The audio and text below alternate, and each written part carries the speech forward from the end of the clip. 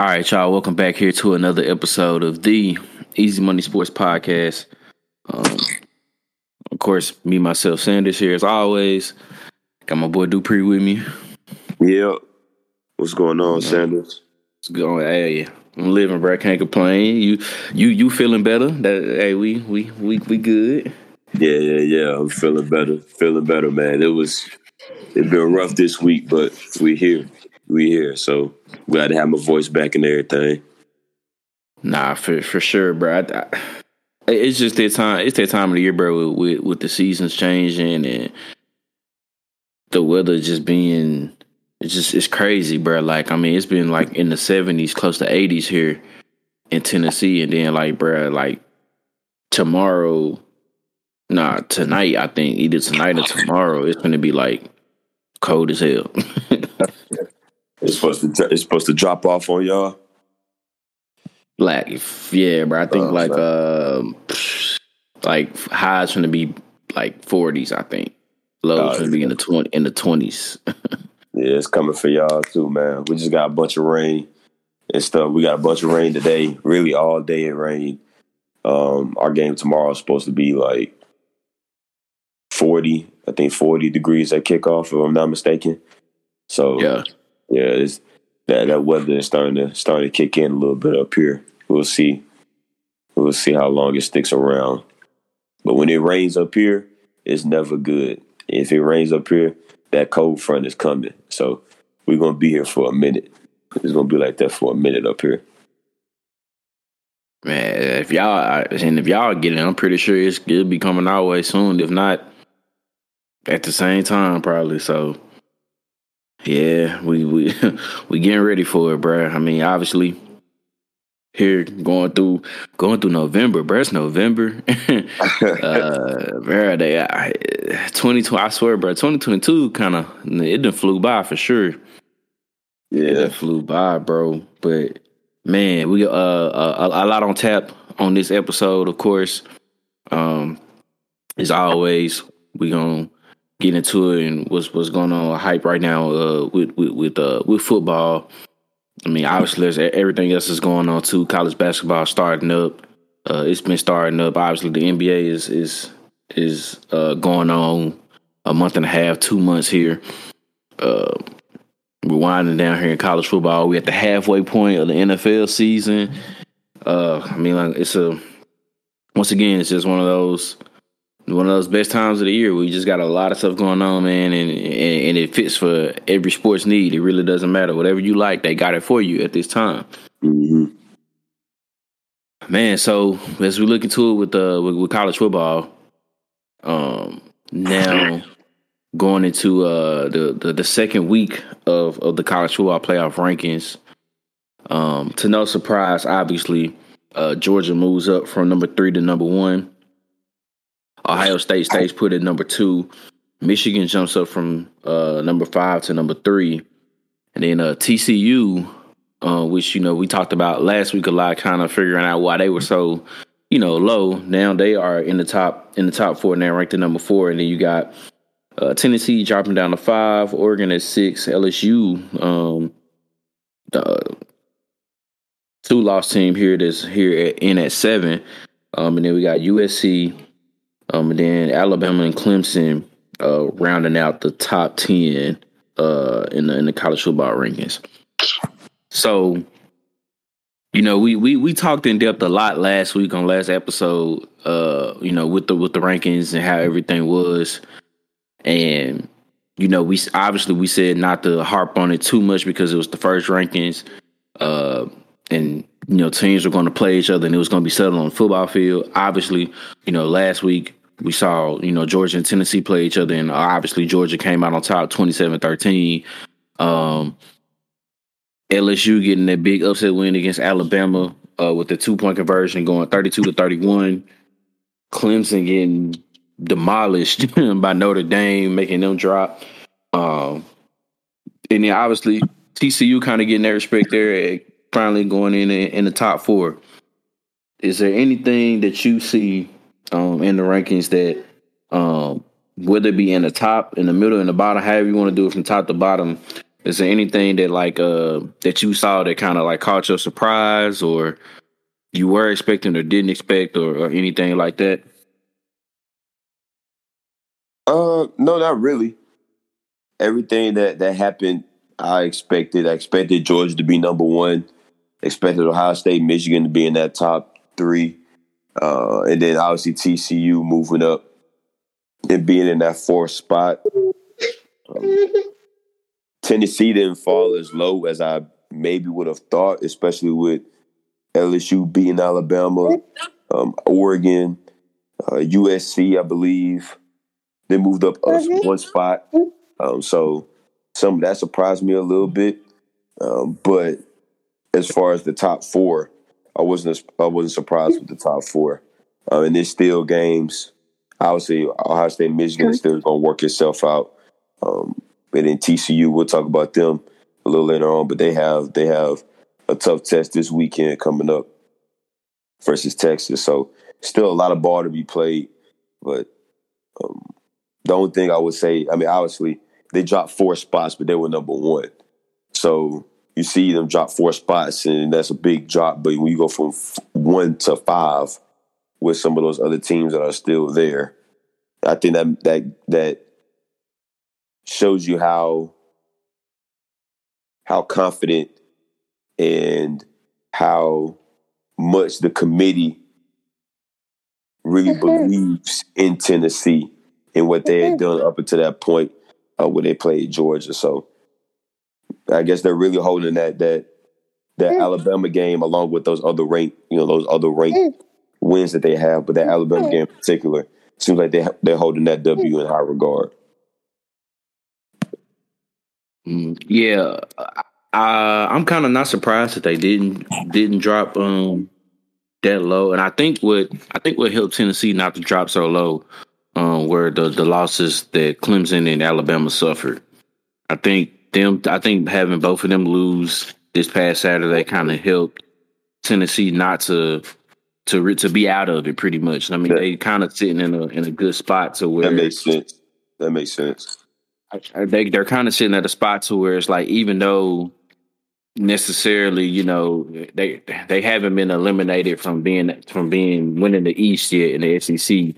It kind of was the de facto SEC East championship game there to figure out who's going to represent the East. But them not having to play probably in that SEC championship game, but if they win out, which I believe they have, who is it? South Carolina. They still have South Carolina to play, Vanderbilt to play, and Missouri. I know it's not in that order, but I think those are 3 teams that they got left to play. They're probably going to be favorites in all 3 of those games.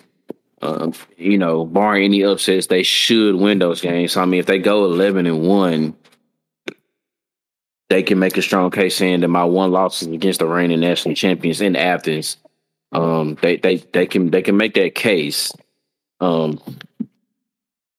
I think another thing that shocked me though was the fact that even though Clemson and Alabama lost, they didn't drop as far as I thought they would, especially Clemson, because, we talked about it last week. We was like, that's the team that couldn't afford to lose, and they go out and just get demolished up there in South Bend. And I think it kind of shocked me that the fact that they were kind of still both ranked in the top 10. I can kind of see Alabama just because, I mean, if you think about it, I think the 2 losses they got combined, 4 points. Yeah, the field goal to Tennessee, a 2-point conversion from LSU, both on the road. So I can kind of understand why they probably would still have Alabama in there. But Clemson, I mean, they've been skating on thin ice here recently anyway. And, we talked about how much, their wins didn't mean much because the teams that they did beat start to look a little weaker. And then they just get trucked pretty much in South Bend by Dame. To still be ranked at 10, I thought was a bit high just because, well, I guess, they still have a chance to win the ACC championship, but I just don't see them making the case now. To me, they had to be undefeated. Them and TCU were the 2 teams that had to stay undefeated to for real make a case because of just how the wins that they've had don't look as effective as they do now because of the way that the conference is shaped out. So I think this was, I think that's one thing that surprised me. And then I think the committee wanted to make sure that, okay, last week I don't want to say they messed up, but last week they kind of like disregarded TCU and what they've done so far. And then I think they realized like, well, okay, let's kind of give them a legit shot here, put them in the top 4. They got a like you said, got a big game here against Texas. Obviously, they're still trying to make their way to be a representative in the Big 12 championship game. So, there's a lot here. There's a lot there at stake with that. But I think that was the biggest surprise for me, was just kind of seeing, especially like I said, especially Clemson kind of still ranked in the top 10, just because of like just the way that they lost. I just thought that was just not. It just wasn't good. I think Ole Miss was on a bye. I know Ole Miss was on a bye. UCLA, the two teams that didn't jump. UCLA, they won on Saturday. They beat Arizona State. I know Ole Miss was on a bye though, so maybe they were. Maybe that's the reason why Ole Miss they didn't put Ole Miss in front of Clemson, because they had an idle week. To me, that would be the only reason why they would have did that. But yeah, like you said, we talked about it. Clemson was the team that we both agreed that couldn't afford to lose a game, and they did. And the fact in the fashion that they lost, I think they're done. Even if they win the ACC, I think they're done. They beat Wake Forest, and Wake Forest I think is better than the record has shown, but Wake Forest had some bad losses. They beat NC State, and NC State has been up and down. So they've got some, like you said, their top wins don't look as good as some of the other teams that are ahead of them. The Syracuse win that really don't mean nothing now, because they haven't won since they lost to Clemson. So yeah, so I think they got it right with the top 4. And we've been going back and forth.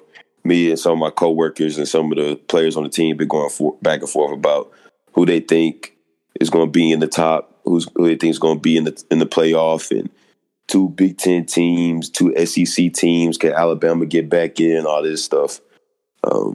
So it's I think this is the year where it's not as clear cut.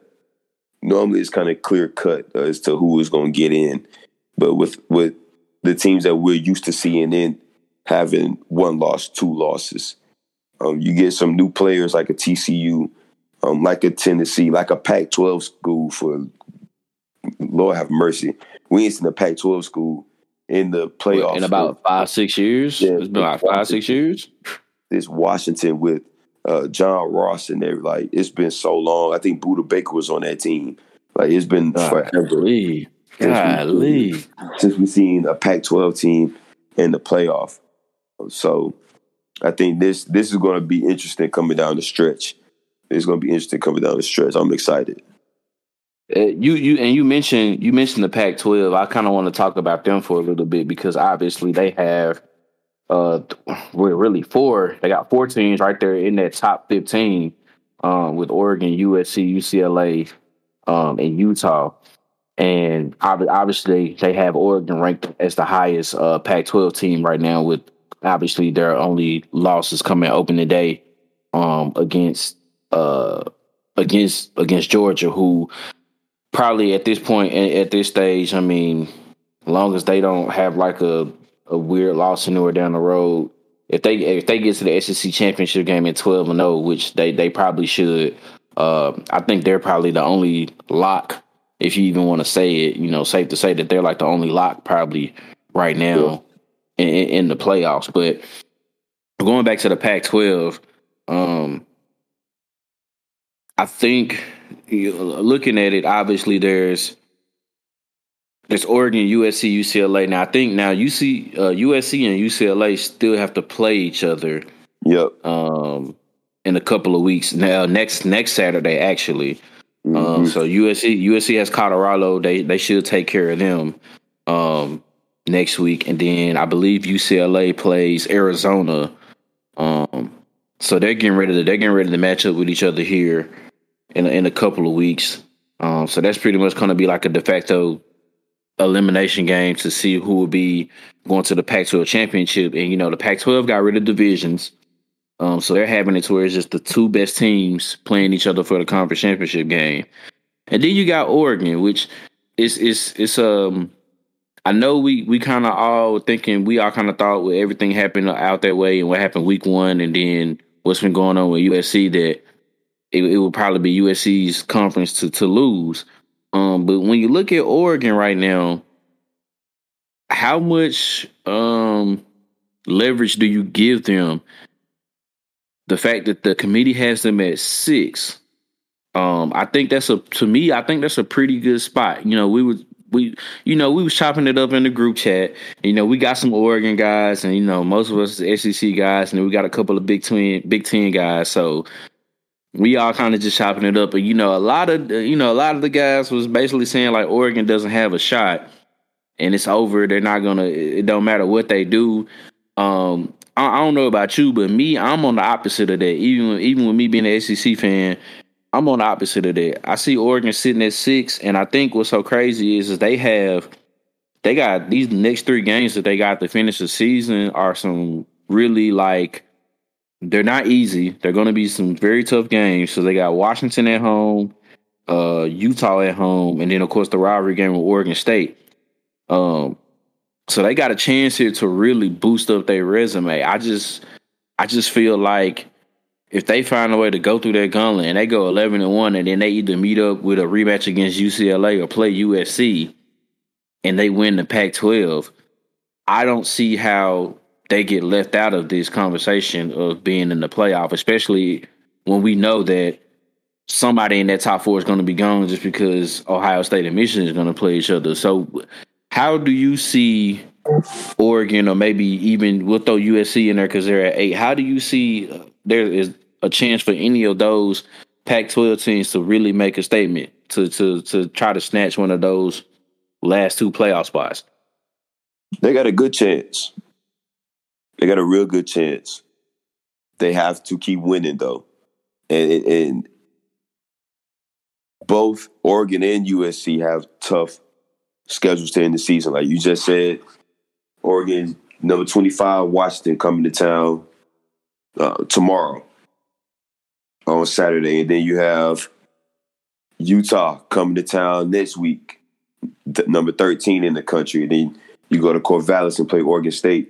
USC to end their season, they play Colorado this week, but then you got UCLA, and then you got Notre Dame. Now you get Notre Dame at home, but those 2 games to end the season, those are rough. Now I think what hurts Oregon, and this is kind of, people have to get out of,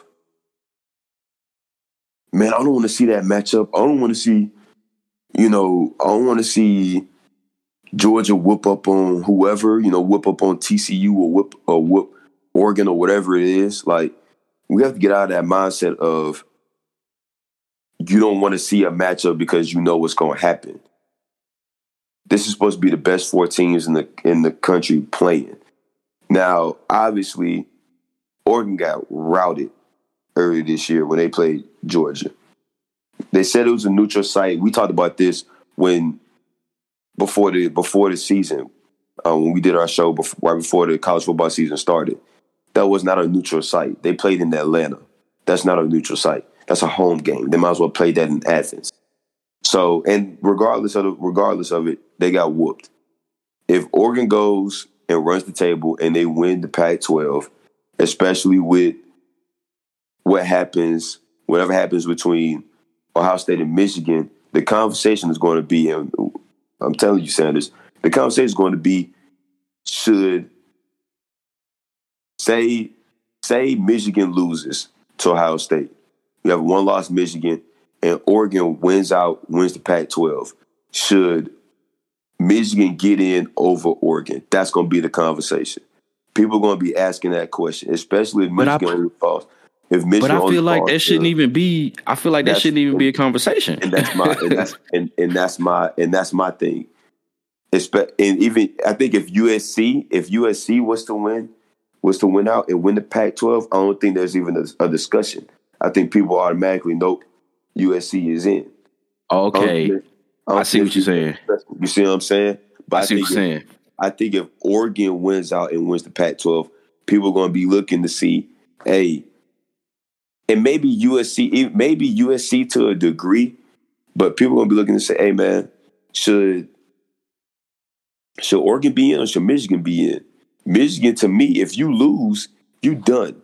I've held this position since day one of the playoff, Sanders. You know me. If you don't even play in your conference championship, you should not be in the playoff. I didn't say win. You didn't even play in the conference championship. You should not get in the playoff. The committee messed that up 1 year, and I keep harping back on it, but you messed up. Ohio State had two, or did they have two losses or one? No, I think they just had that one to Penn State. One loss, but they had the one loss to Penn State in 2016. Penn State wins out, wins the Big Ten. They put Ohio State in the playoff after not even playing in the conference championship, and they got whooped by Clemson. Now, does that happen at Penn State? Maybe, maybe not. But you don't even put the conference champion into the playoff. And I think Penn State that year had two losses. So you give the nod to a one-loss team who lost the head-to-head versus a two-loss conference champion. Michigan, in this case, to me, non-conference is way too weak to get in if Oregon wins the Pac-12. You played Colorado State, UConn, and Hawaii. Yeah. As a non-conference. You should not be you have to be undefeated. You got to win your conference. You need to beat Ohio State, and you need to win your conference. Same thing for Ohio State. Ohio State might be a little different, but Ohio State, to me, is the same thing. You need to be undefeated. You need to win your conference. Because at least Oregon could say, we lost to the number 3 team in the nation the first game of the season. A non-conference game. Where Ohio State's toughest non-conference game this year was who? Probably Notre Dame. Notre Dame, week 1. That was their toughest. And they Notre Dame's kind of been up and down. Yeah, you know what I'm saying? Like, now them being Clemson, that makes it look a little bit better. But before that win didn't look great. And they won 21-10, if I'm not mistaken. Yeah. Yeah, 21-10. So the Pac-12 definitely has a shot at getting in. They just can't beat themselves up. And I think with USC still has to play Utah. No. I'm sorry. What am I looking at? I'm looking at the wrong thing. Oregon still has to play Utah. Like, Utah has been a thorn in Oregon's side for the longest. Oh, my God. So, like, this could still, like, this USC could make it into this thing.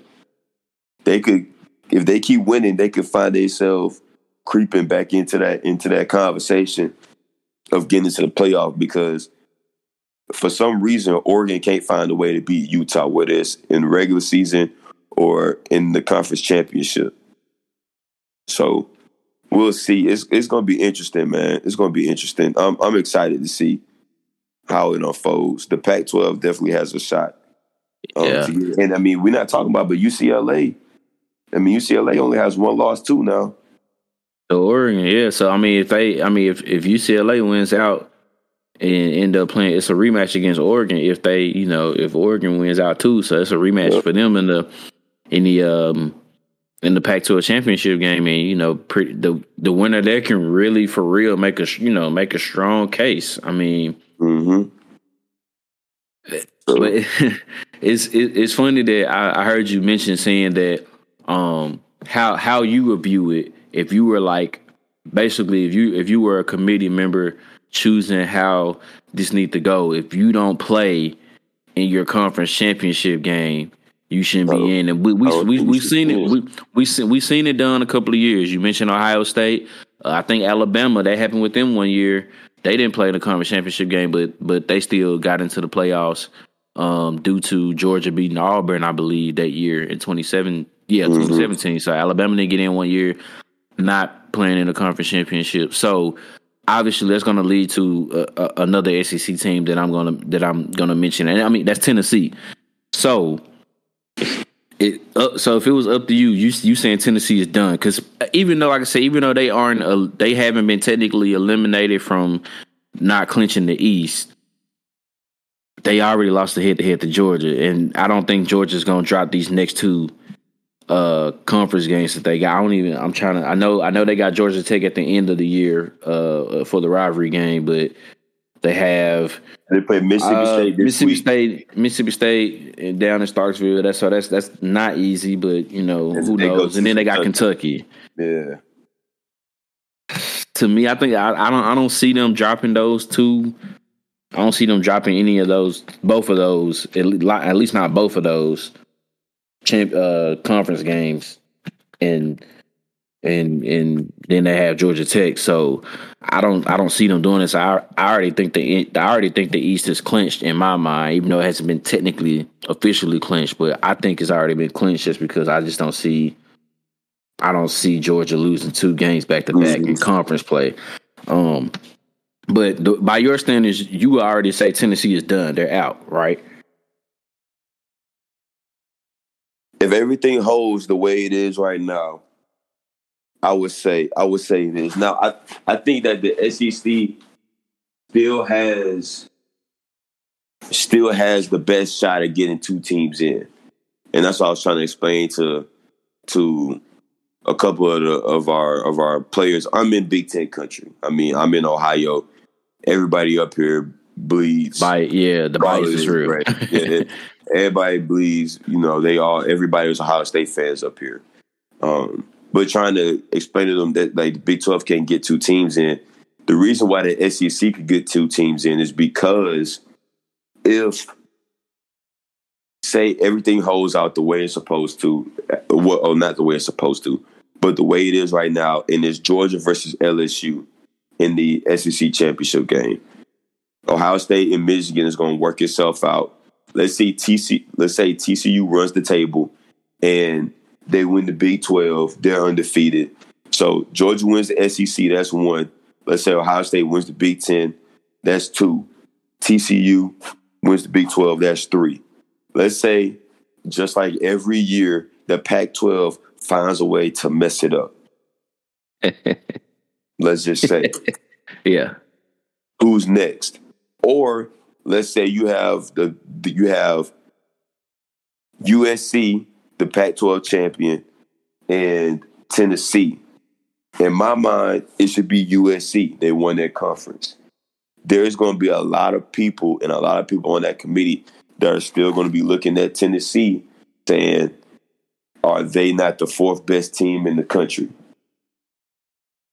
So even though Tennessee lost, they still should feel pretty confident about getting into the playoff. I think they should be done. What would really mess it up is if LSU wins the SEC. If LSU found a way to beat Georgia, that would mess it up. That throws everything off now. Yeah. That throws everything off now.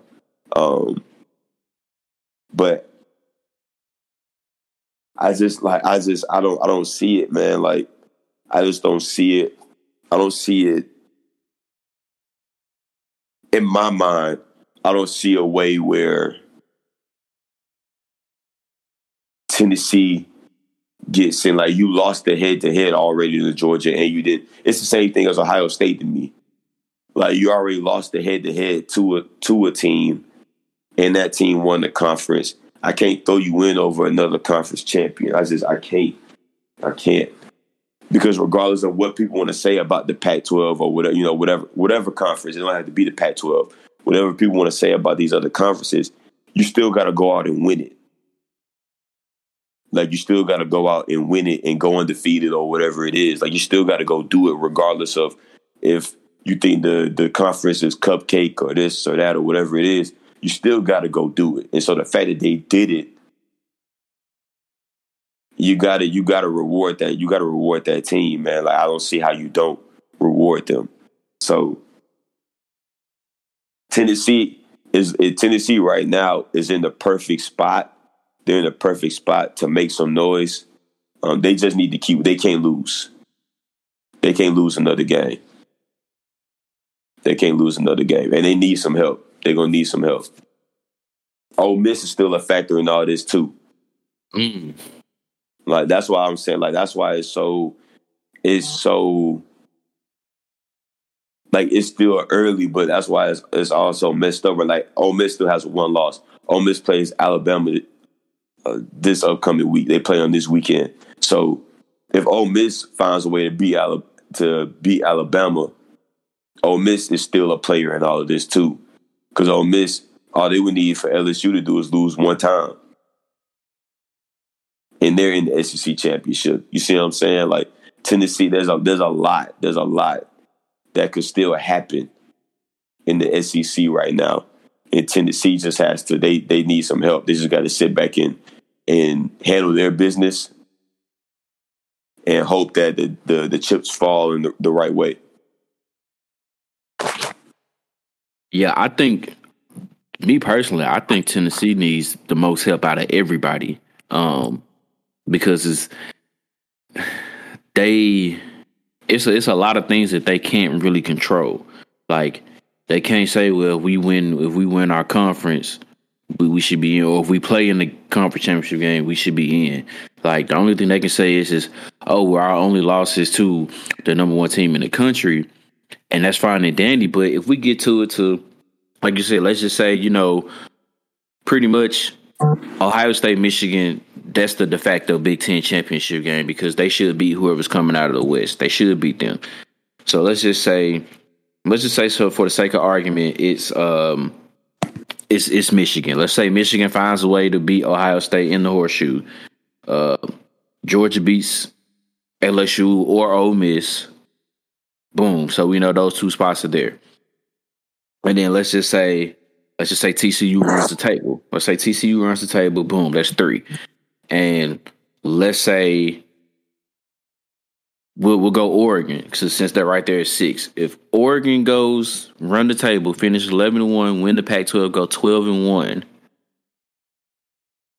And I know the debate at that point is going to be discussing is, do you put in one loss Tennessee at 4, or do you put in one loss conference champion Oregon at 4? To me, I'm right there with you. It's Oregon, because they won their conference, and then they can sit there and say, Tennessee fans can sit there and say, well, we only lost to Georgia by 2 touchdowns. That touchdown was kind of late.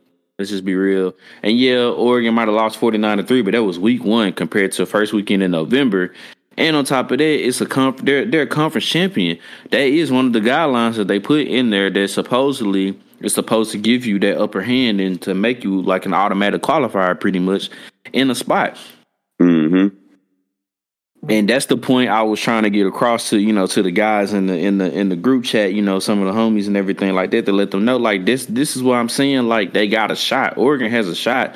They need some help, but not as much as Tennessee does. Tennessee basically needs, they like you said, they need the Pac-12 to, one of them teams in the Pac-12 to slip up and lose another one.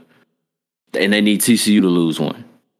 At that point, if one of those things happen or both those things happen, then I think they get back in that conversation where, okay, boom, you put them in at 4, and then there's a rematch or whatever like that. That's exactly what's going to happen. What you just said is what's going to happen.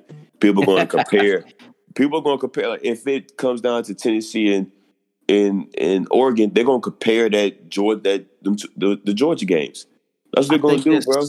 But I think that is, like, to me, I think that is so unfair to judge it based off of a number of a score of a deficit, because I mean, Oregon played them at a technically neutral site, and Tennessee played them in Athens, and we saw, what I'm saying, and we saw the difference of what that is of playing them in Athens than Atlanta. And week 1, I mean, We seen it 1 year before. We seen it in the year before. Ohio State lost in like week 1 or week 2 to Virginia Tech, and then they went and ran the table. So I feel like you shouldn't. To me, I feel like early non-conference losses against good non-conference teams shouldn't punish you if you run the table and you win your conference. I feel like it shouldn't be a discussion. People are going to talk like they're going to be looking at it. They'll look at it. They'll compare them. And the other thing too, to have two teams from the same division of a conference too. Mm-hmm. You see what I'm saying? Like to have two teams from the same, not just the same conference, but the same division as well.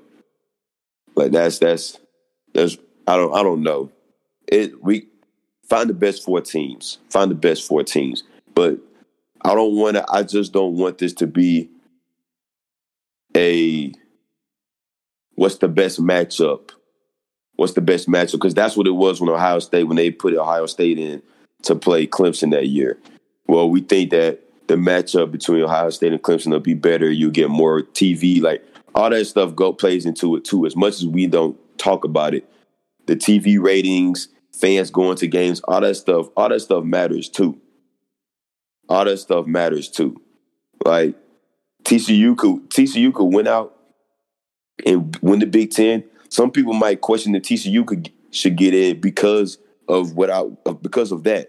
Fans turn off for games, this, that, and the third, like all that type of stuff. The matchup, like who cares about the matchup? Yeah, we want to see a good game, but I also want to see the best four teams that play.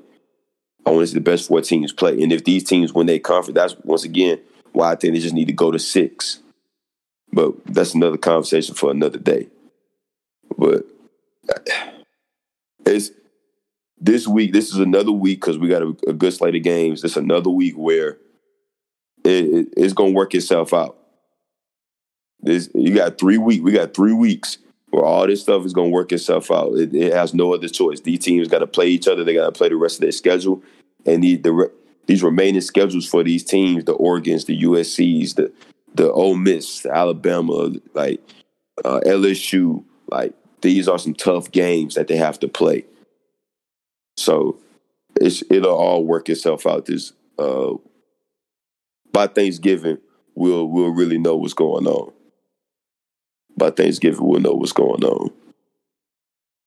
Yeah, I feel like as long as there's no like complete like utter chaos.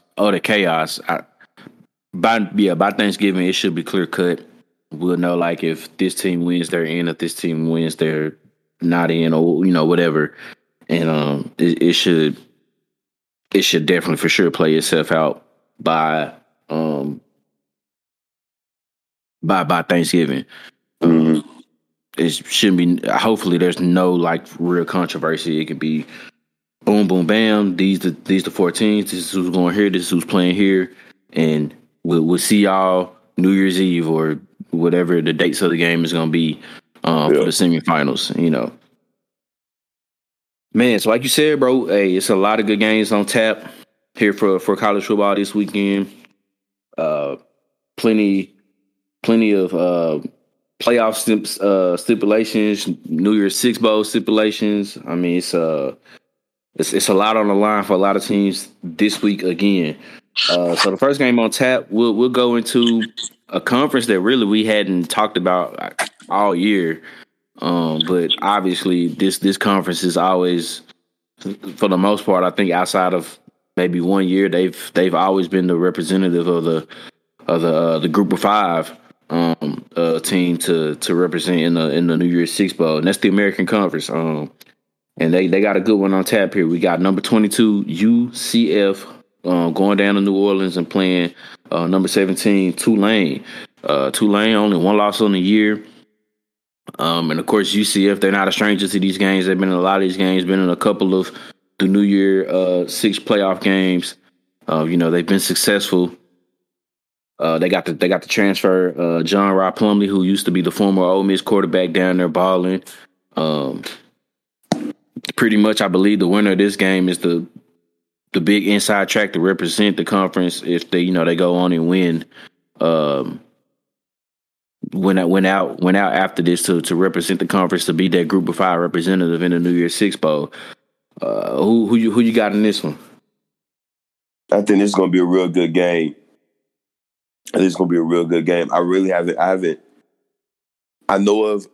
Obviously, with the recent success that UCF has had, everybody watches and pays attention. You got Gus Malzahn down there coaching these boys and everything, and they've been rolling for a couple years now since Scott Frost.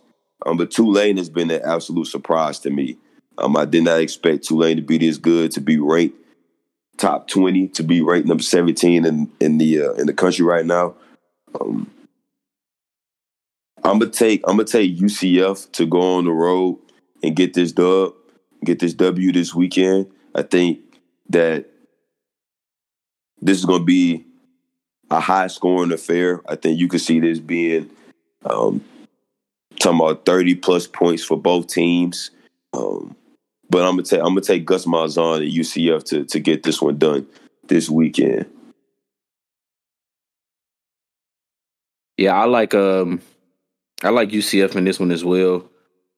Man, by the way, Tulane undefeated in conference play. So yeah, obviously, what this would end up doing is, depending on what happens, even if they don't win, even if Tulane doesn't win tomorrow, they still have another chance to still get back into the conference championship game and maybe get a rematch with UCF if they take care of SMU and Cincinnati afterwards. With Cincinnati, that's going to be a tough game too for them. But I like UCF just a little bit more. I'm right there with you. It's definitely going to be a high scoring game. I'd be shocked if both teams didn't hit at least, I want to say 32. I'd be shocked if both teams didn't hit at least, I'll say at least 27. If that don't happen. But I think it's just going to come down to the schemes and the plays of Gus Malzahn and the offense that he has with UCF. I think in the end, they'll have just enough to come out on top and get a big road win against Tulane. Let's see. The next game on tap will go to the SEC West. Man, this is a big game right here. We got number 9 Alabama going down to Oxford, taking on number 11 Ole Miss. Man, this is. I don't think they'll be in regardless, but obviously this is at this point, Bama's got to be playing for pride just to not have 3 losses on the season. I couldn't tell you the last time they had 3 losses in a regular season. Yeah. That they've had. So this is another tough one. They on the road going down to Oxford, and then obviously Ole Miss, they're chugging along. The only one loss is pretty much against LSU in the second half, where they pretty much just got dominated by LSU. So like you mentioned earlier, Ole Miss is trying to get back into the flow of it. Well, not back into the flow, but still be in that conversation. And if a win right here would definitely help them kind of ease their way back up into the rankings if they can get it. Who you got in this one? I think this is going to be a fun matchup just because of Lane Kiffin and who he is and his personality and everything. Obviously, he's going to be looking to get this. This is a big game going down there at Oxford, 3:30 kickoff, CBS.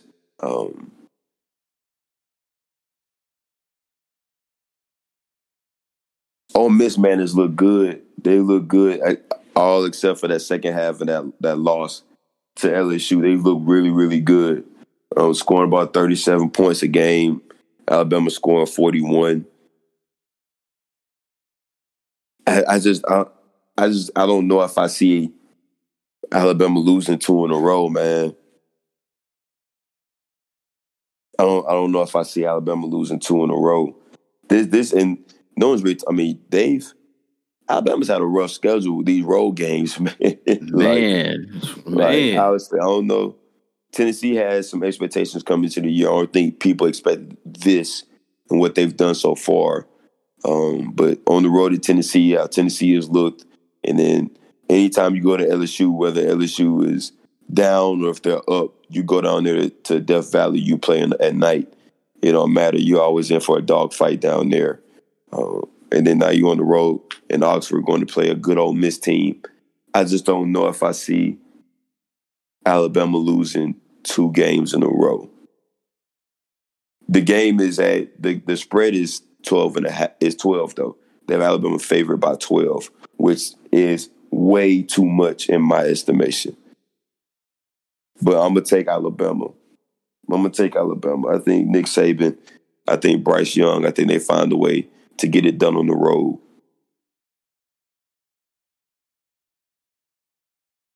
Man, I'm looking at Alabama's schedule, bro. You right, bro. The road games that they've had this year, bro. I mean, had to go down to Austin to play Texas. Eat that one out. The road game in Fayetteville against Arkansas, I think, which I think that's the game that that's the game that Bryce Young got hurt, if I'm not mistaken. I think so, yeah, and I had to have the backup come in. So that one, obviously, the Tennessee game, and then last week against LSU, they've had a killer road schedule. And now they have to go back again and and play Ole Miss, which this is pretty much. I mean, this is like they last. No disrespect to Austin Peay and Auburn, but this is like Alabama's last regular season game. So I mean, you know, I'm right there with you. I can't see them losing two games in a row. I think it's gonna be very entertaining. That offense, Lane Kiffin and his offense is gonna be ready to play. I think Jackson Dart will have that run game is gonna be ready. Because for some reason, like the Alabama's defense on the road just isn't like as dominant as it used to. Like this defense isn't as dominant on the road like Nick Saban's defenses usually are. So it's kind of strange. So I'm right there, which I think that spread at 12 is a lot. I feel like that's a lot. And I don't, maybe that could be just saying that they don't think Ole Miss will be as explosive as they normally are against other teams. But 12 is a lot. I don't know about that, but I can't see Alabama losing 2 games in a row either, especially not on the road. I mean, I wouldn't be shocked or surprised if Ole Miss pulled it out, but I just can't see Alabama losing 2 in a row. So I'm gonna roll with Alabama too. And if that happens, that pretty much puts LSU in the SEC championship game. So obviously, all the LSU fans is crazy. They wanted to beat Bama last week, and now they're gonna be cheering for them next week, tomorrow, just to make sure that they get in. Next game here on tap. I think it's a very important game, but I feel like nobody is talking about it a lot. I mean, obviously, there's a lot going on with Alabama, Ole Miss, and the other game that we got coming up here with TCU and Texas, because College Game Day will be down there, Austin again. But I feel like nobody is talking enough about this game, and like I said, because we mentioned them, and we just how it is with the Pac-12. But we got Washington coming in at 25. Washington going up to Eugene, going down to Eugene, to face Oregon down in Eugene. Like we said for Oregon early in the show, this is a big game for them because they got a chance to pull off 3 big ones here. And the fact 2 of them are going to be at home. So, and this is the first test. Washington has a very explosive offense with Michael Penix Jr. And it's coming, and they like to travel. But obviously, outside of that Georgia game, Bo Nix has pretty much been spectacular. He's been stellar. Who you got in this one? No, excuse me. I'm gonna take Oregon. In this one. I think Washington is another squad that has been a thorn in the side of Oregon in recent years. But I'm gonna take Oregon to win this one at home. I think that helps Oregon these next couple of weeks with these games being at home. These home games helping them out. I think that Bo Nix is playing well right now. Then that offense is clicking. The defense has stepped up, found ways to get stops, be opportunistic, stopping the run game. This is going to be a challenge. Michael Penix is going to challenge that Oregon secondary. He's going to challenge them throwing the ball down the field. So I could see this being a game where it's high scoring. I think that the Oregon UCLA game was like 45-30. I could see the score being somewhere in that realm, something like that. 45-40, 45-42, something like that. But I'm gonna take Oregon. I'm gonna take Oregon at home. Yeah, I think that the fact that this game is going to be at home for Oregon, I believe that that's going to help them tremendously. For the home crowd to be on their side. It's a big time game. Like I said, it's another chance to prove themselves, to keep building on their resume. And I think just the fact that it is at home, I'm gonna go with Oregon as well to pull out the dub against Washington. I think I'm right there with you. It's gonna be a high scoring game too in that one, for sure. But I think Oregon finds a way to win that one. And then the biggest game probably on tap this week in college football is because multiple teams are kind of watching this one as well. Obviously, we got number 4, TCU, undefeated, going down to Austin and to play Texas.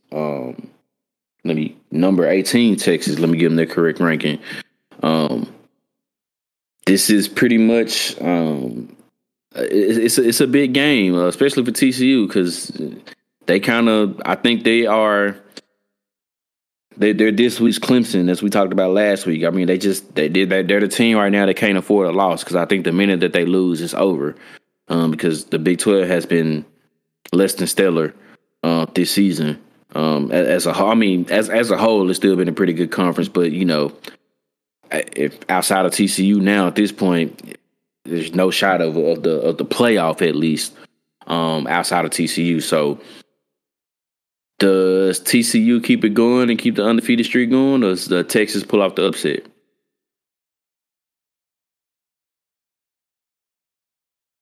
The fact that TCU is over a touchdown underdog in this game, I think, is a little disrespectful. I think, obviously, this game being on the road makes it tough. Going to Austin and having to play Texas is going to be rough. It's going to be a tough place. That's a tough place to win a football game.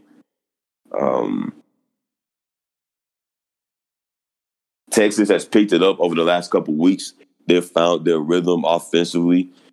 They found a way to score the football, get the ball to their playmakers, get the ball to Bijan Robinson, Xavier Worthy on the outside. They've got it going. I think that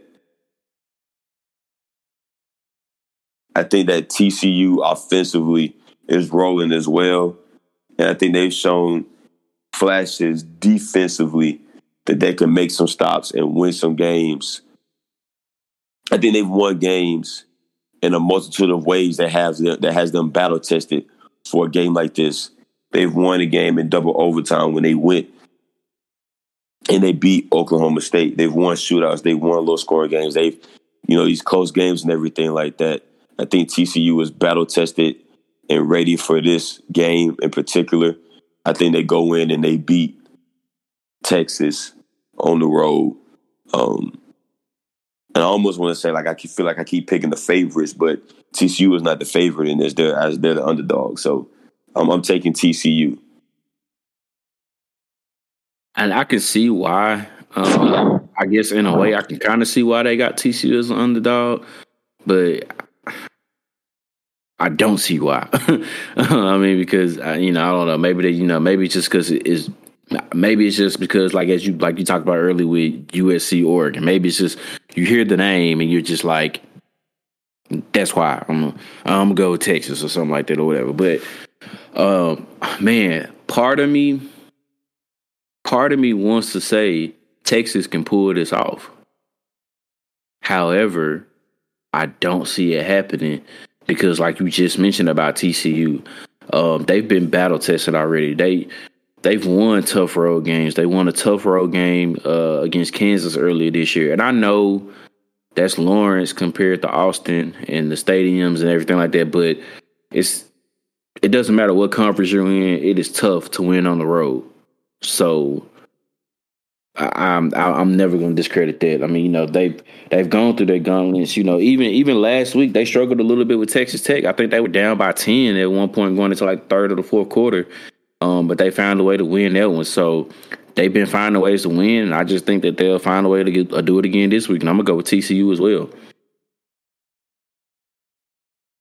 So like we look like we all in agreements with all the games this week in college football. Here we go. Here we go. It's a couple of them that could go either. Well, all of them really could go either way. But yeah, I'm just saying, you know how it is so we'll see what happens. Yeah, but we'll go ahead and we'll move on over to the pros, man, and to the NFL. Like I said, we've already started week 10, so we're more than halfway over the halfway point of the season now. Divisions are starting to take shape. We're starting to kind of see some teams that we were kind of surprised of, and then some teams we kind of disappointed in. Yeah, disappointed in them too, huh? But man, you know, halfway through the season now, and you know, obviously, this is where people start talking about, you know, who they think is the front runner for this award, that award, this award. So, I mean, we'll go ahead and get into ours, you know, now. So, you know, we'll do a little mid-season award. So, let's start off with the rookies. So, who you got for your right now? Who do you think is the front runner for Offensive Rookie of the Year? Offensive Rookie of the Year right now, I'll probably say it's Kenneth Walker. I'll probably say Kenneth Walker, running back out of Seattle. He's been the feature back for them. Seattle, quietly, very, very quietly. No one's really talking about the NFC West because everybody thought that the Rams would repeat as champs. They would win that division again, or San Francisco. No one really thought that Seattle would be number one in that division right now, especially with Geno Smith being the quarterback. Kenneth Walker has a lot to do with their success right now. He has a lot to do with their success right now. He's the leading rusher, 570 yards rushing. He has 7 touchdowns on the season, averaging 71 yards a game. I think, in my opinion, he has helped this offense and helped Geno Smith be able to flourish and play the way that he's played so far this season. And a big reason why, especially because he's come on strong, especially these last. He didn't start off too hot right at the beginning of the season, week 1, week 2, but since then he's come on very, very strong for Seattle. I got Kenneth Walker. Yeah, I'm right there with you. I'm going with Kenneth Walker as well. I think if Breece Hall never got hurt, I might have would have thrown him in there to kind of battle it. But obviously, Breece Hall with the torn ACL for the Jets kind of throws it out the window.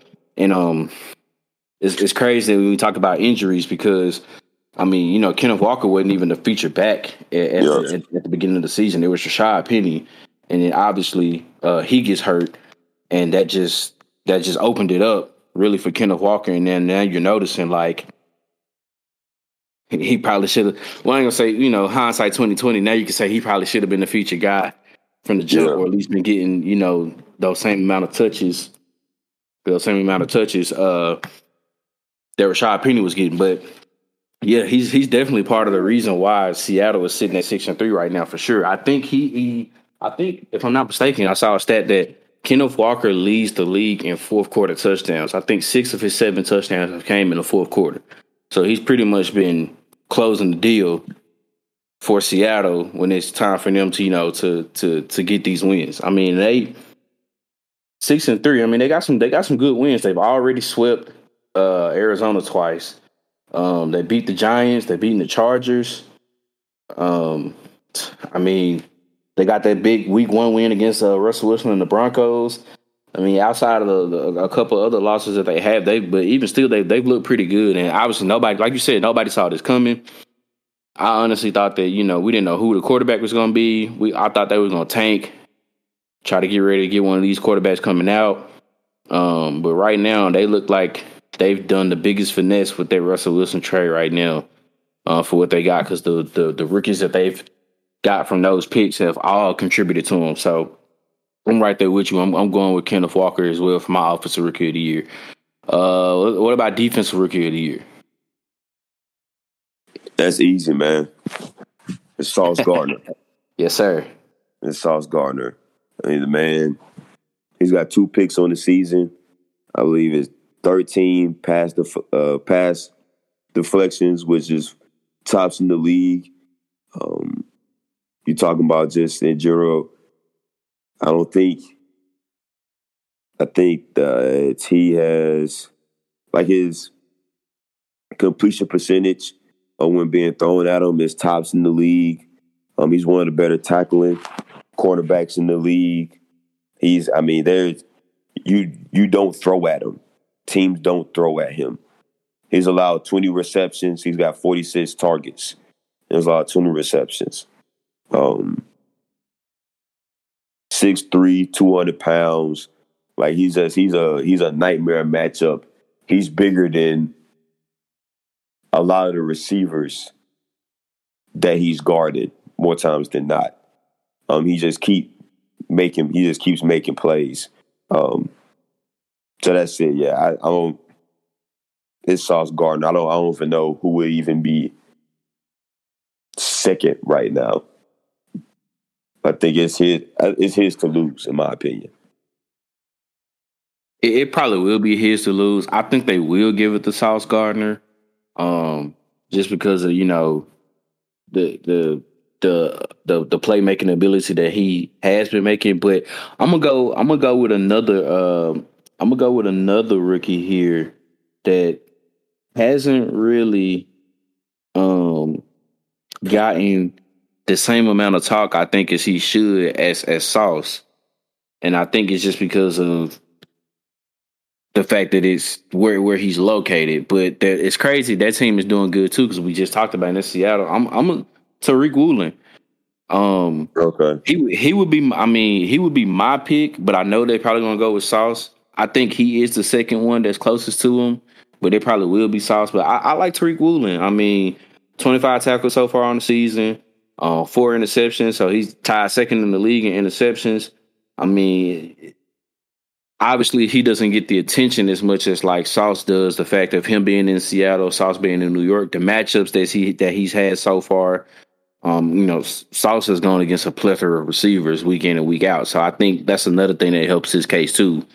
It's not too many number one receivers or top receivers that Seattle has just kind of just faced consistently enough, like what Sauce has. So I can see why it would go to Sauce. But I like Tariq Woolen. I think he has a pretty good rookie season as well. But I would go with Tariq Woolen, but I know it's probably going to end up going to Sauce. So that's who I would vote for my Defensive Rookie of the Year. I would go with Tariq Woolen, but I know it's not going to happen. They're going to give it to Sauce just because, it's Sauce. I really don't know what else to put it. But, he's been playing well, too, so I'm not trying to discredit Sauce Gardner either. He has been playing well, so I wouldn't be surprised. I think that's the next closest person to him that could possibly get it is Tariq Woolen. Let's see. Next, we'll go with Comeback Player of the Year. Who you got for that one? I think it's Geno Smith. Yep. I think it's Geno Smith. Once again, you're talking about a Seattle team who we did not expect anything from. Anybody that says that they had Seattle at this point in the season winning that division is a liar. Anybody that says they had them winning this division at this point with Geno Smith as the quarterback, with the Rams coming back, being that full strength, having Jalen Ramsey back, having Matthew Stafford back, getting Aaron Donald back, with San Francisco bringing all those guys back. This is before they got Christian McCaffrey. Anybody that says they had Seattle winning this division right now is a liar. So Geno Smith he's been balling. He's been balling. He's been handling business. And like you said, they've already swept the Cardinals. I believe they have. Did they beat? They lost to the 49ers. They haven't played the Rams yet. That's what I figured. They haven't played the Rams. They haven't played the Rams yet. They've lost to the 49ers once. But outside of that, man, they handle the business in their leading their division. And Geno Smith has been playing lights out.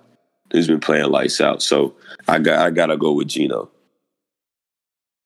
Yeah, I think that's a no-brainer too. It's definitely Geno Smith, especially if they keep up the rate that they're going and they end up winning the division. You definitely got to give it to Geno Smith. I mean, let's just be real. Like, he was pretty much, after the stint in New York, was pretty much labeled a bust. Been pretty much just a journeyman backup quarterback. And now the fact that, he beat out Drew Lock, ended up being the starter, 6-3 on the year so far for them. Obviously, it's just revitalized him in his career to keep him, playing for so long. So, I see no other way of it being, but Geno Smith for comeback player of the year. Let's go to offensive player of the year. Who you got?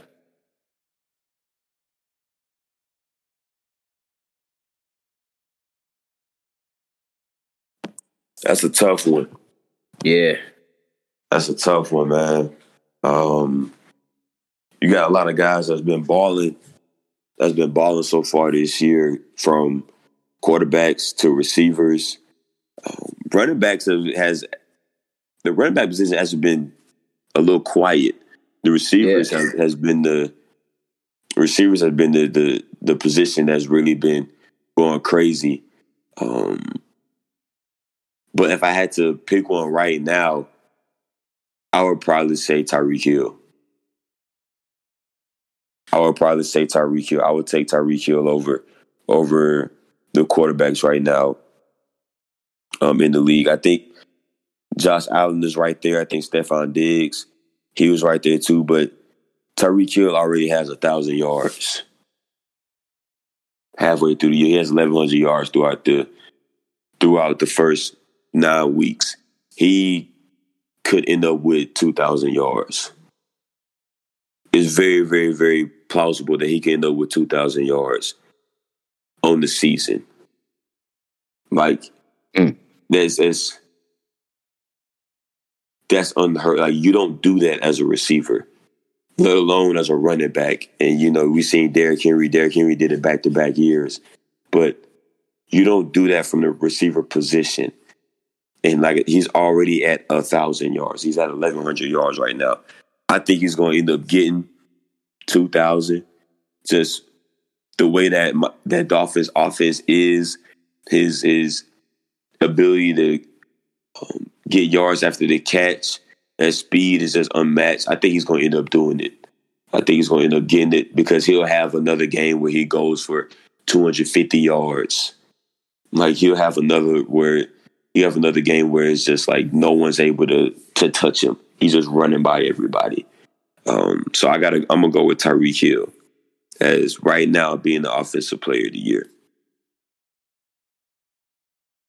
I will also give it to Tyreek Hill just because I would really want to put him in that MVP conversation, but I feel like at this point now the MVP awards are just given to quarterbacks. So it'd be hard. I feel like it'll be hard for him to win MVP. Even though I think he should be in consideration for it. But if Offensive Player of the Year award, definitely Tyreek Hill. I mean, like you said, he's on pace right now to 2,100 yards receiving. I mean, that's absurd. And you got to think, they went 3 games without Tua playing quarterback. So we saying now over 1,100 yards now halfway through the season. Just imagine, obviously, probably, if Tua doesn't get hurt and miss those 3 games, what he really probably could have been on pace for. So, I would want to put, like I said, I would think maybe want to put him in the MVP conversation, but I know, like I said, they give that to the quarterbacks now at this point. I'm gonna go with Tyreek Hill as well. Derrick Henry could kind of make a case, but like you said, the running backs just kind of they've been a little quiet. It's kind of been like the quarterbacks and receivers making a lot of noise. So I'm gonna go right there with you with Tyreek Hill. I think defensive player of the year is a no-brainer too.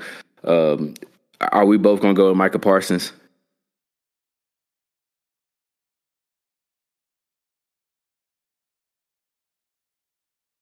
Sir, yes, sir. Yes, sir. Yeah, I don't. I don't know who else. I think if T.J. Watt didn't get hurt, he would still be in that conversation. Yeah, but Micah Parsons is single-handedly wrecking games, and that defensive line for Dallas is good enough in and of itself. But you talking about pass rushing, run stopping, like he's doing it all. He's doing it all for that Dallas defense right now. I don't see anybody else that's on his level defensively that you could say right now definitively is playing better than him on the defensive side of the ball. Maybe outside of Sauce Gardner, but you're not giving it to Sauce Gardner over Micah Parsons.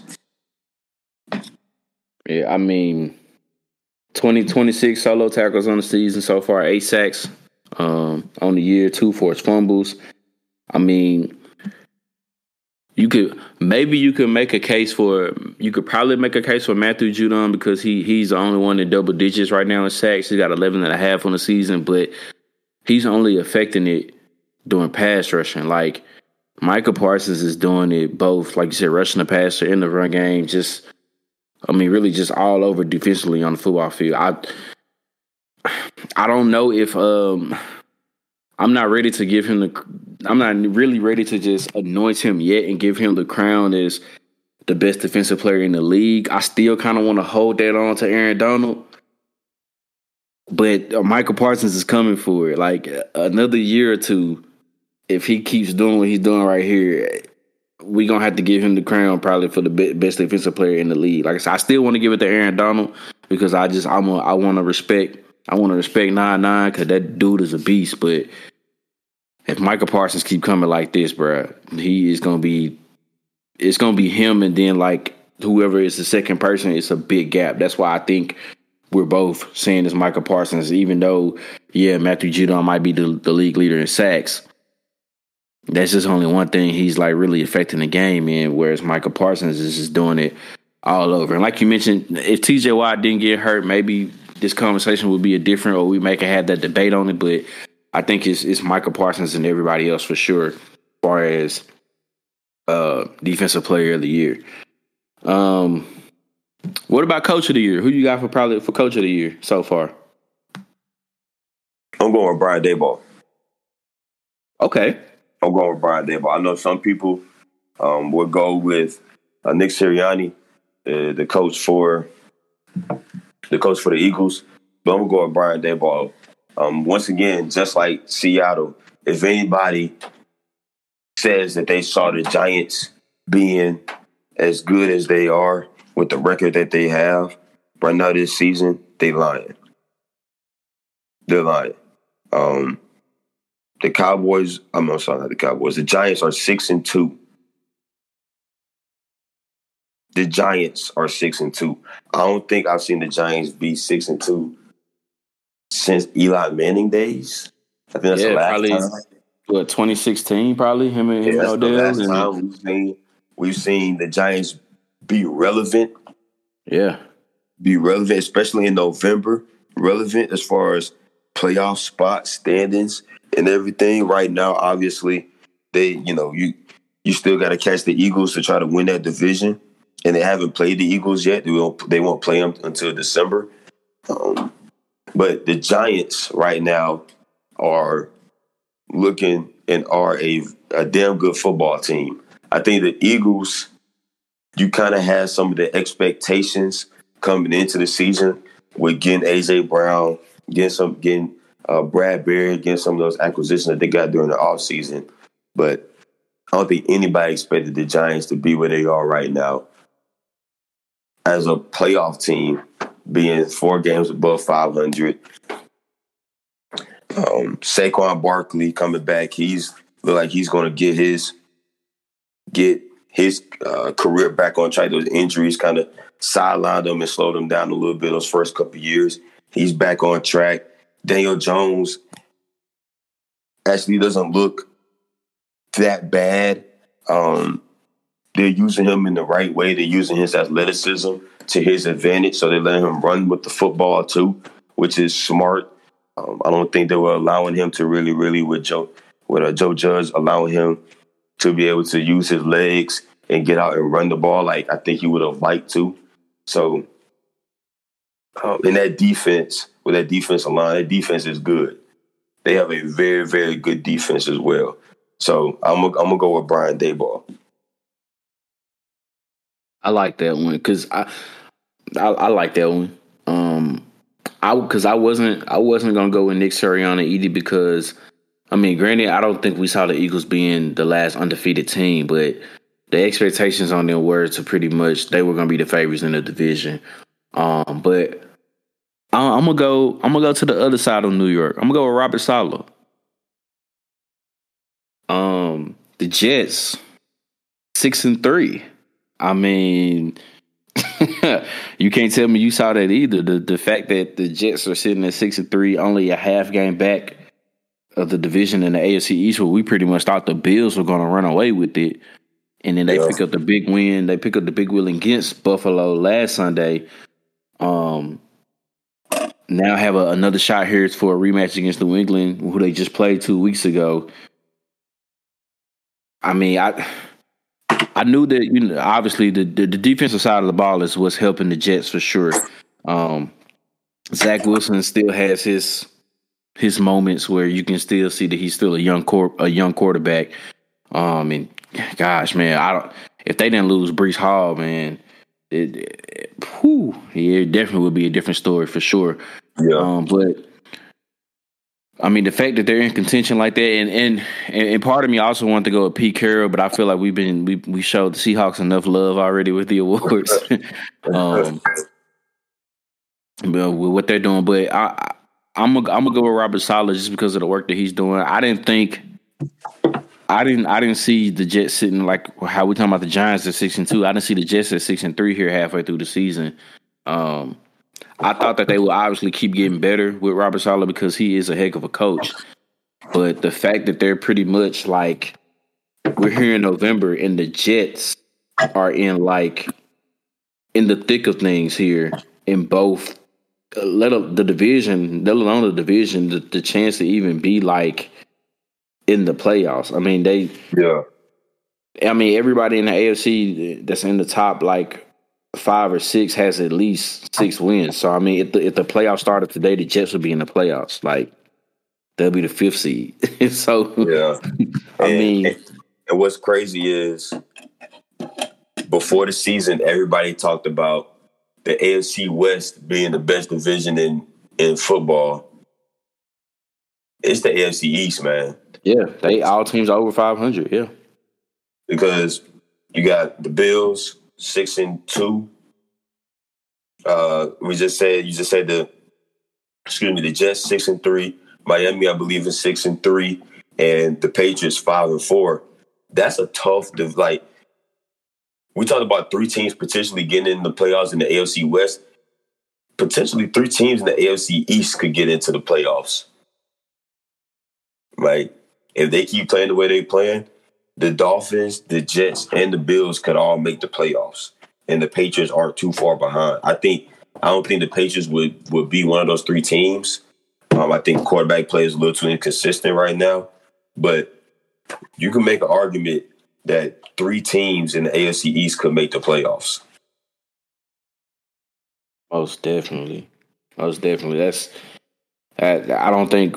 I know we didn't see that coming from the AFC East because we literally thought the Bills would just run away with it, and then maybe Miami would be that next best team because of everything that they brought in. But now that the fact that whole division is over 500, all those teams, still have a legit chance of making the playoffs. So that's just crazy in itself. And then obviously the biggest award, which. I mean, like I said, I hate that other positions are being left out, but it's pretty much now quarterback award, the MVP. Who you got so far as the MVP of the year of the league? Right now, we'll give it to Josh Allen. I think he's been the best quarterback in the league so far up to this point in the season. I think obviously there are guys that can make a case. I think Jalen Hurts has a very, very, very, very, very compelling case with his team being undefeated right now. I think,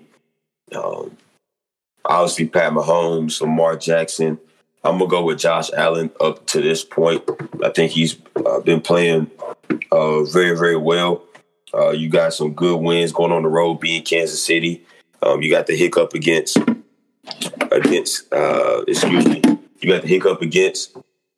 the Dolphins. But you went on the road and you beat Lamar Jackson and Baltimore as well. You got the hiccup against the Jets, obviously, but we just talked about them and how much improved they are and that defense and that team just as a whole. But he's been lighting it up, and he's got some tough wins on his resume so far this season. So I'm gonna go with Josh Allen, and Jalen Hurts to me is a close second right now. And I'm gonna flip it, and I'm gonna go with Jalen Hurts. And the reason why I'm gonna just take him right now at the moment is because of the fact that the Eagles haven't lost yet, and his numbers are pretty. I mean, they're pretty good. I mean, he's not like killing it as far as like passing yards total, but 12 touchdowns, only 2 interceptions, and 6 more touchdowns on the ground, so 18 total touchdowns. Obviously, he can do both with his arms and his leg, and just the fact that Philly is winning. That's the case that I'm gonna give for Jalen Hurts. The fact that they haven't lost yet, still got the best record in the league, and the fact that a lot of people were crucifying this man, and it's still early, in his starting quarterback career. He hadn't started that many games, and people were just wondering like if he could really be that guy, that franchise guy for Philadelphia. And I just thought it was too early, that people were just trying to, judge it so far. But I mean, you see what happened. We're in year 3. I mean, you've seen it from time to time when the Bills went and got Stephon Diggs for Josh Allen. Miami has done the same thing, getting Tyreek Hill for Tua. Philly went and got AJ Brown for Jalen Hurts, and you can see like how much he has improved as a passer to give him his weapons that he has, on top of the fact that he can still do it both with his arms and his legs. So I'm gonna flip it, and I'm gonna go with Jalen Hurts as the MVP. But Josh Allen is that close second. But I think it could go either way. I don't think you're wrong either for picking Josh Allen for your MVP. I don't think he's a runner. I don't think it's like a runaway, so it could go either way. But I'm gonna go with Jalen Hurts for my MVP so far this season. But I mean, it's still a lot of balls still left to play. We'll see how everything shake down. We'll see how everything shake down for sure. And man, let's go ahead and get into these games we got on tap in the NFL. I mean, it's some good games this week going on in week 10. Man, I think the biggest game of the day is definitely this game right here. Is an early game between the Minnesota Vikings and the Buffalo Bills. Obviously, the health and question of Josh Allen's elbow is the biggest topic so far this week. Trying to figure out, if how healthy he really is. how bad it is. It's a UCL injury to the elbow, and I've heard a lot of different quarterbacks on the different talk shows and sports shows kind of say like how significant this injury is. This isn't something that you can just kind of like brush off and it's going to go away. So I wonder how it's going to affect. I think he's still going to play. I don't think he's going to miss any time. But then we got Minnesota here where they only lost to Philadelphia. And I feel like a lot of people haven't really talked much about Minnesota like that for some odd reason. But I think this right here is a prove it game for them here. So we'll see. I mean, Minnesota, Buffalo, and who you got in this one? Man, obviously the health of Josh Allen weighs heavily on this football game. I'm of the same mindset as you, Sanders. I think that Josh Allen is going to play. I don't know the severity of the injury. I believe I saw the play when it happened against the Jets in that game this past Sunday, where he just kind of got caught throwing the ball and got hit. I think he's going to play. Even if he doesn't play, I think Case Keenum is still very capable of playing well because of the weapons around him.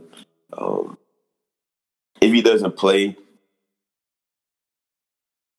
I would lean towards taking the Vikings.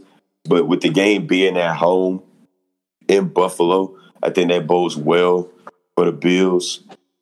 They've had a lot of injuries going on with them, man. With secondary, all the injuries in the secondary, and now Josh Allen. I'm gonna take the Bills, regardless of if Josh Allen plays or not. I think them being at home is what makes the difference. I think it's going to be a good game. I was really, really excited for this game because of the matchup with the defenses and these receivers and everything. I think this is the first time, if I'm not mistaken, that Stephon Diggs has played the Vikings since he's left. I think, like I said, I don't think the Bills and the Vikings have matched up in previous years since he's been gone. So I was excited for all that. And now with, this whole thing with Josh Allen, that's kind of taking some of the luster out of the game. But I'm gonna go with the Bills at home. Man, can you talk? It's funny. That's Stephon Diggs trade, right? I feel like that's probably been the most even trade I've ever seen in my lifetime. I feel like both teams won that trade. I don't think there's no loser in it.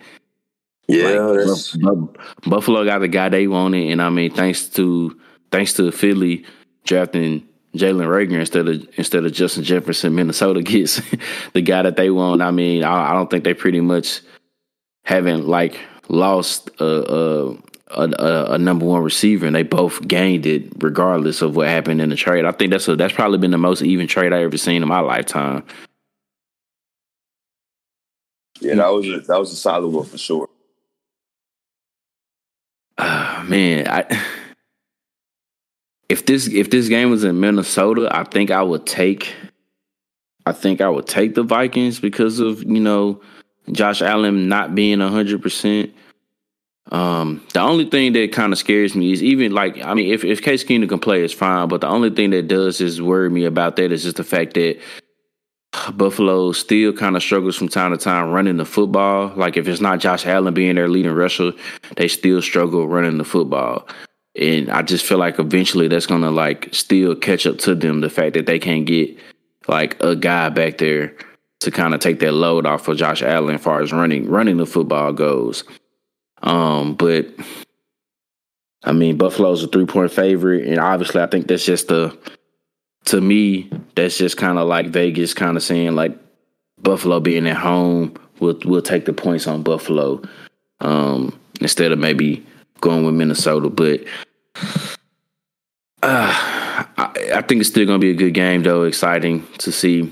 I'm gonna agree with you, and I'm gonna still take Buffalo just because it is at home. I think that gives them that slight edge, and whether if Josh Allen can play at full strength or not full strength, or even if he can play, I think with Buffalo being at home, it does give them the slight edge to take care of Minnesota. Man, one of the afternoon games that's on tap. Legendary rivalry game. Two of the most historic franchises in the NFL. Oh my gosh, how many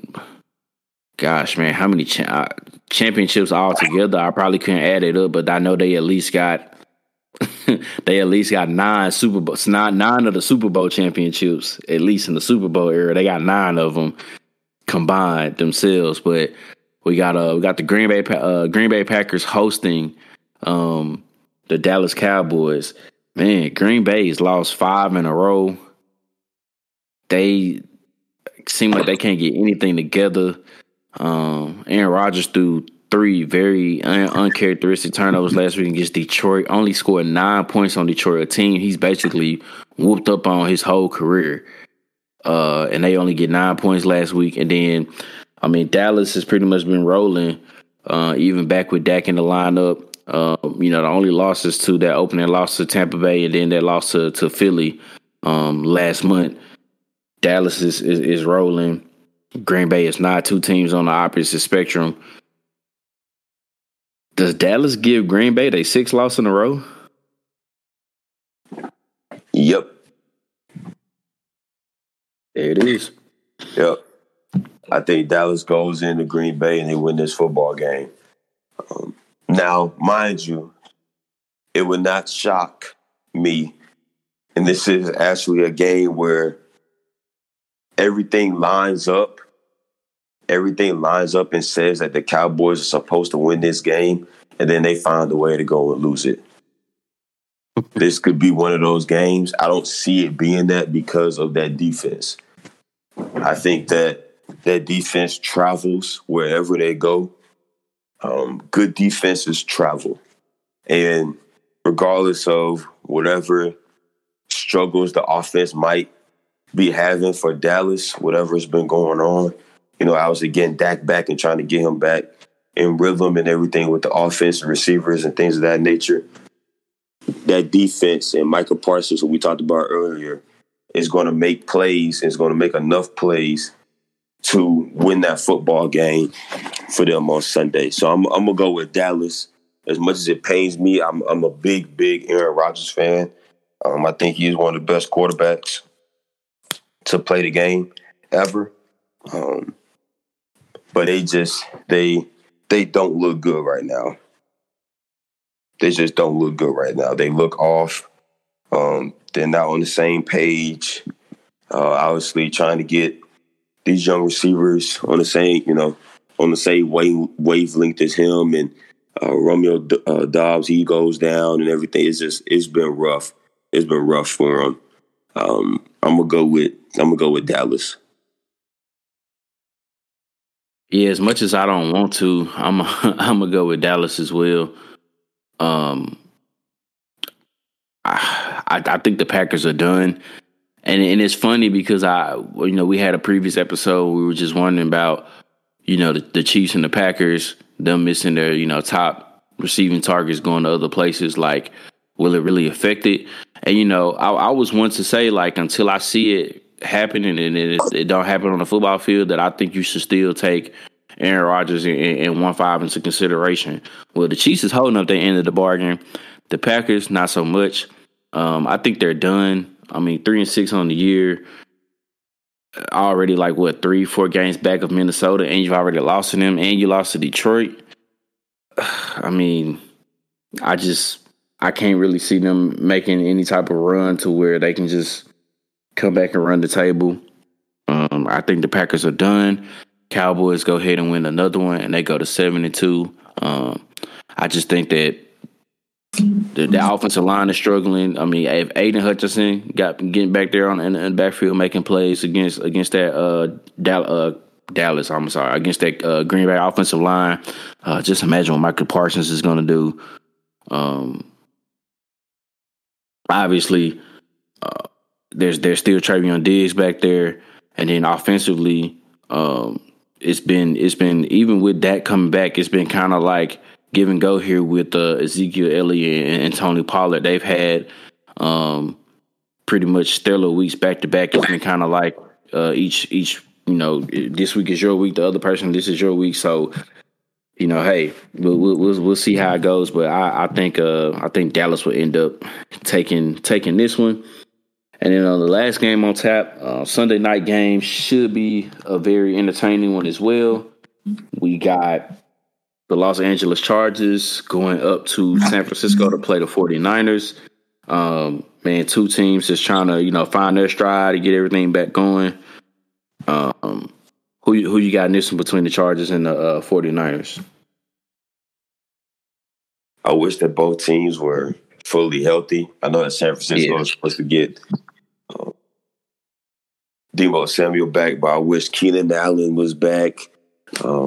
For the Chargers, I wish both teams had their full complement of weapons, offensively and defensively, because this would be a juggernaut of a match. No Mike Williams either. Yeah, you missing Mike Williams. I think the struggles for the Chargers this year has been because of Keenan Allen being out of the lineup, Mike Williams being out of the lineup. They offensively have been searching for an identity and for other guys to step up. Look towards Josh Palmer to step up. And I'm not saying that he's bad or anything, but he's not Mike Williams and Keenan Allen. I think he's perfect in that role that he's in when they are in the lineup, when Mike Williams and Keenan Allen are in the lineup. But he showed up and he's played well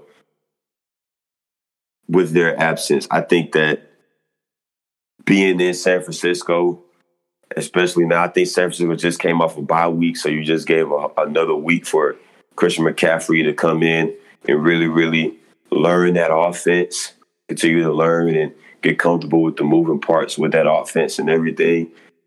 The Chargers have a tough time stopping the run game, which is why I don't understand why the Falcons stopped running the football this past Sunday. Hey, I don't even want to talk about them right now. They have a tough time stopping the run. I think that San Francisco is going to exploit that with Christian McCaffrey, with Deebo Samuel, getting those guys back. And I think that defense for San Francisco makes some plays. I'm going to take San Francisco to win this game on Sunday. Yeah, I'm going to go with San Francisco too. I'm right there with you, but I hate that both teams are so beat up like that. I mean, no Keenan Allen, no Mike Williams for for the Chargers. San Francisco, I mean, obviously we know Elijah Mitchell being on injury reserve, no Eric Armstead. Jason Verrett, man, oh my God. Bro, I don't think I ever felt so sorry for a player in my lifetime, bro. He can't stay healthy, man. I wish I could put my finger on it, but I really can't understand. I mean, ACL tears in both knees, the left Achilles 1 year, now this year's the right Achilles. Like, I mean, a dude who is talented as he is, that just can't find a way to stay on the field, and it's real sad. But like you said, got Christian McCaffrey over in that trade. San Francisco coming off their bye week, so he's getting more implemented into the offense. Deebo Samuel's coming back. Brandon Ayuk has stepped up here in his absence. He's kind of caught stride here lately. So, and obviously I know they haven't used him as much, but you still got Greg Kittle out there. So, I'm gonna go with San Francisco as well. Obviously, Kyle Shanahan is, known prevalence for his play calling and getting his guys football, running the football. The Chargers absolutely suck at stopping the run.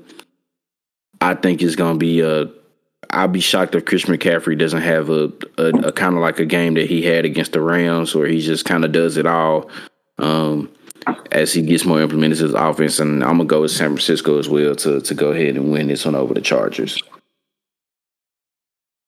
Man, so we're getting ready here to wrap up another great episode here of the Easy Money Sports Podcast. Man, this one has been a fun one. Obviously, talking about, the rankings and everything, how that's going to go with college football, the NFL being halfway done, giving out our mid-season awards. Man, any shout-outs, any last words that you want to give out? Nah, I'm thankful to be feeling better.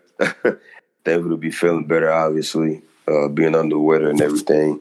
But nothing out of the ordinary, man. Just thanking the Lord for another opportunity to do this. Obviously, we play our last game not obviously, but we play our last game this weekend, speaking for my college and the team that I coach. We play our last game this weekend, so thankful to make it through another season with the ups and downs and everything that's been going on. It's been a great learning lesson for myself. You know, I know for the other coaches on the staff as well. And it's just sports, man. Like, we're in the thick of it. So it's a lot to talk about. So it's fun. It's fun to jump on here and do what we do. So just appreciative of that. That's it, man. Yeah, for sure, man. Same shouts out to me as well as always. Man, appreciate your time. Taking out the time to always get on here with me. Man, like, hey, I'm glad you feeling better too. For sure. Man, shout out to, everybody that's always listening and liking and subscribing to the podcast. We appreciate the support. All the followers that we get from Instagram, Twitter, wherever. The ones who listen to it, as far as out on Apple Podcasts, Google Podcasts, Spotify, we appreciate all the support. We know we wouldn't be able to keep doing this without y'all. Man, shout out to the big man upstairs. Obviously, without him, none of this is possible. Love black women, cherish black women, protect black women. No means no. No means no. We coming up on Thanksgiving. I know some of y'all families like to ask about your little boyfriends and girlfriends. Just make sure everything is all good with them when y'all get ready to meet each other's families and whatnot. But, man, make sure everything is done in cohesiveness and with consent. Man, man, like and follow the Instagram page, the Twitter page. Continue to just listen and subscribe to the podcast. Keep spreading the word out to your friends. We are in the process of working on our first guest episode coming up pretty soon. We just finishing up some final touches, and that will be on the way. We will definitely give an announcement on that. I think we both were kind of feeling pretty good about it because, this is somebody that we know. So I think it feel like no other better way to do it than, kick off our first guest episode with somebody that we are both, familiar with. So that's on the way. We just, throwing that out there. Here coming soon. Definitely. I know a lot of people been asking when we gonna do that, when we gonna actually give visual projects out. I'm telling it's coming before you know it. So man, just keep rocking with us now, and I promise you when we keep going and elevating witness some more, I want y'all to continue to rock with us, man. Until the next time, Lord willing, when we be here again next week, this has been another episode of the Easy Money Sports Podcast. Peace.